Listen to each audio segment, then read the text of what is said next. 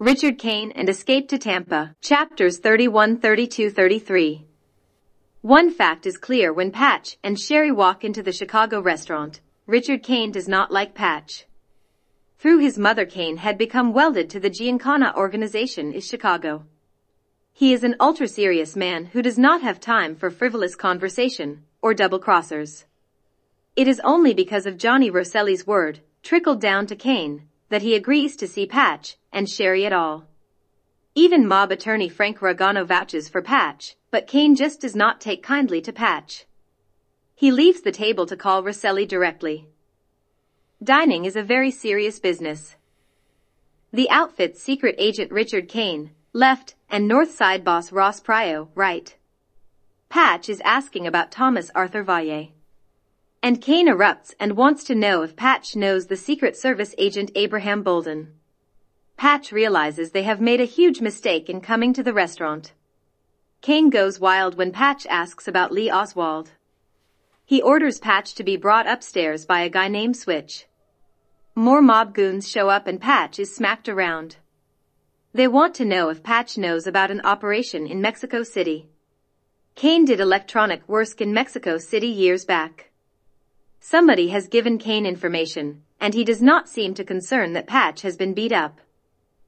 A 1962 Ford Falcon driven by Valle, license plate 311 ORF, is registered in New York to Lee Oswald. Cain tells them that Oswald was in Chicago last April with the Fair Play for Cuba Committee.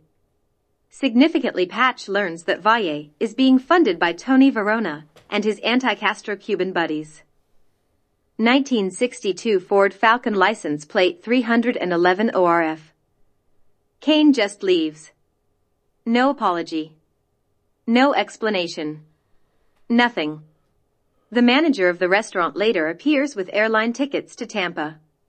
As they leave, Patch doesn't know it, but they have just avoided being arrested by the FBI. R.D. Matthews. R.D. Moynihan. R.D. Matthews lived until age 92 and oddly died when the Moynihan portion of Patch's journey was written.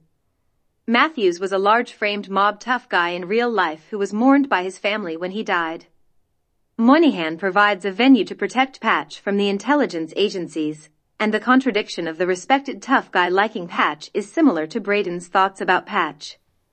Word has seeped into the common chit-chat of Patch saving the lives of the mob bosses in 1961.